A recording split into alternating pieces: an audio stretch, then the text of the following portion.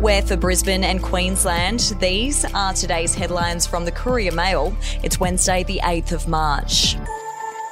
An overhaul of helicopter joy flight safety rules has been flagged by Australia's air crash investigation boss after a report into the SeaWorld chopper tragedy found alarming issues with pilot communication and procedures.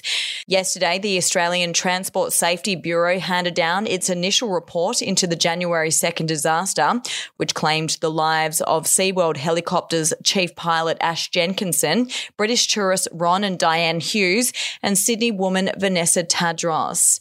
If you would like to read more on that story today, you can take out a subscription to the Courier Mail at couriermail.com.au or download the app at your app store. A would-be crocodile hunter who pulled crocodiles from the Ross River, then uploaded the images and videos to TikTok, has been fined $12,000 in the Townsville Magistrates Court. 27-year-old Jaden Wilson pleaded guilty to 12 counts of taking protected animals under the Nature Conservation Act. We'll be back after this. News doesn't have to be boring. The Brits have given Prince Harry a new nickname after yet another tell-all interview. Oh God, is it the Ginger Whinger?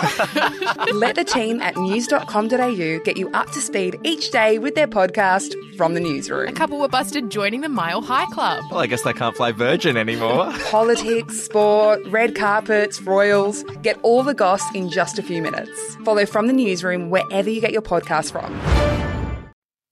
Security experts are warning Australia's first referendum since the advent of social media and widespread internet will be a major target for foreign interference and hackers seeking to undermine democracies. A lack of funding for cybersecurity and the absence of a formal yes and no campaign through which to monitor security issues has prompted fears the infrastructure around the Indigenous Voice to Parliament referendum is not prepared.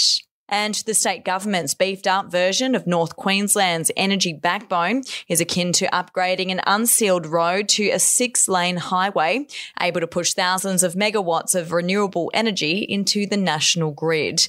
The decision to publicly build and own the Copperstring 2.0 project at an increased cost of $5 billion has been heralded by organisations ranging from the Queensland Resources Council to climate activists and the union.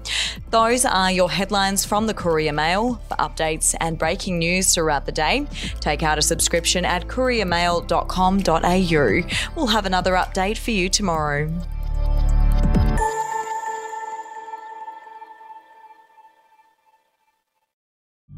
The podcast Faith on Trial looks into Hillsong, both in Australia and the US, and takes both the listener and hosts on unexpected twists and turns in the story of Brian Houston and the Singing Preachers. There are 2 incidents involving Pastor Brian. The Australian journalists uncovered a litany of alleged criminal behaviour in the megachurch. Financial gifts were being given to the leaders of the church. Listen to Faith on Trial Hillsong ad-free on Crimex Plus on Apple Podcasts today or wherever you get your podcasts.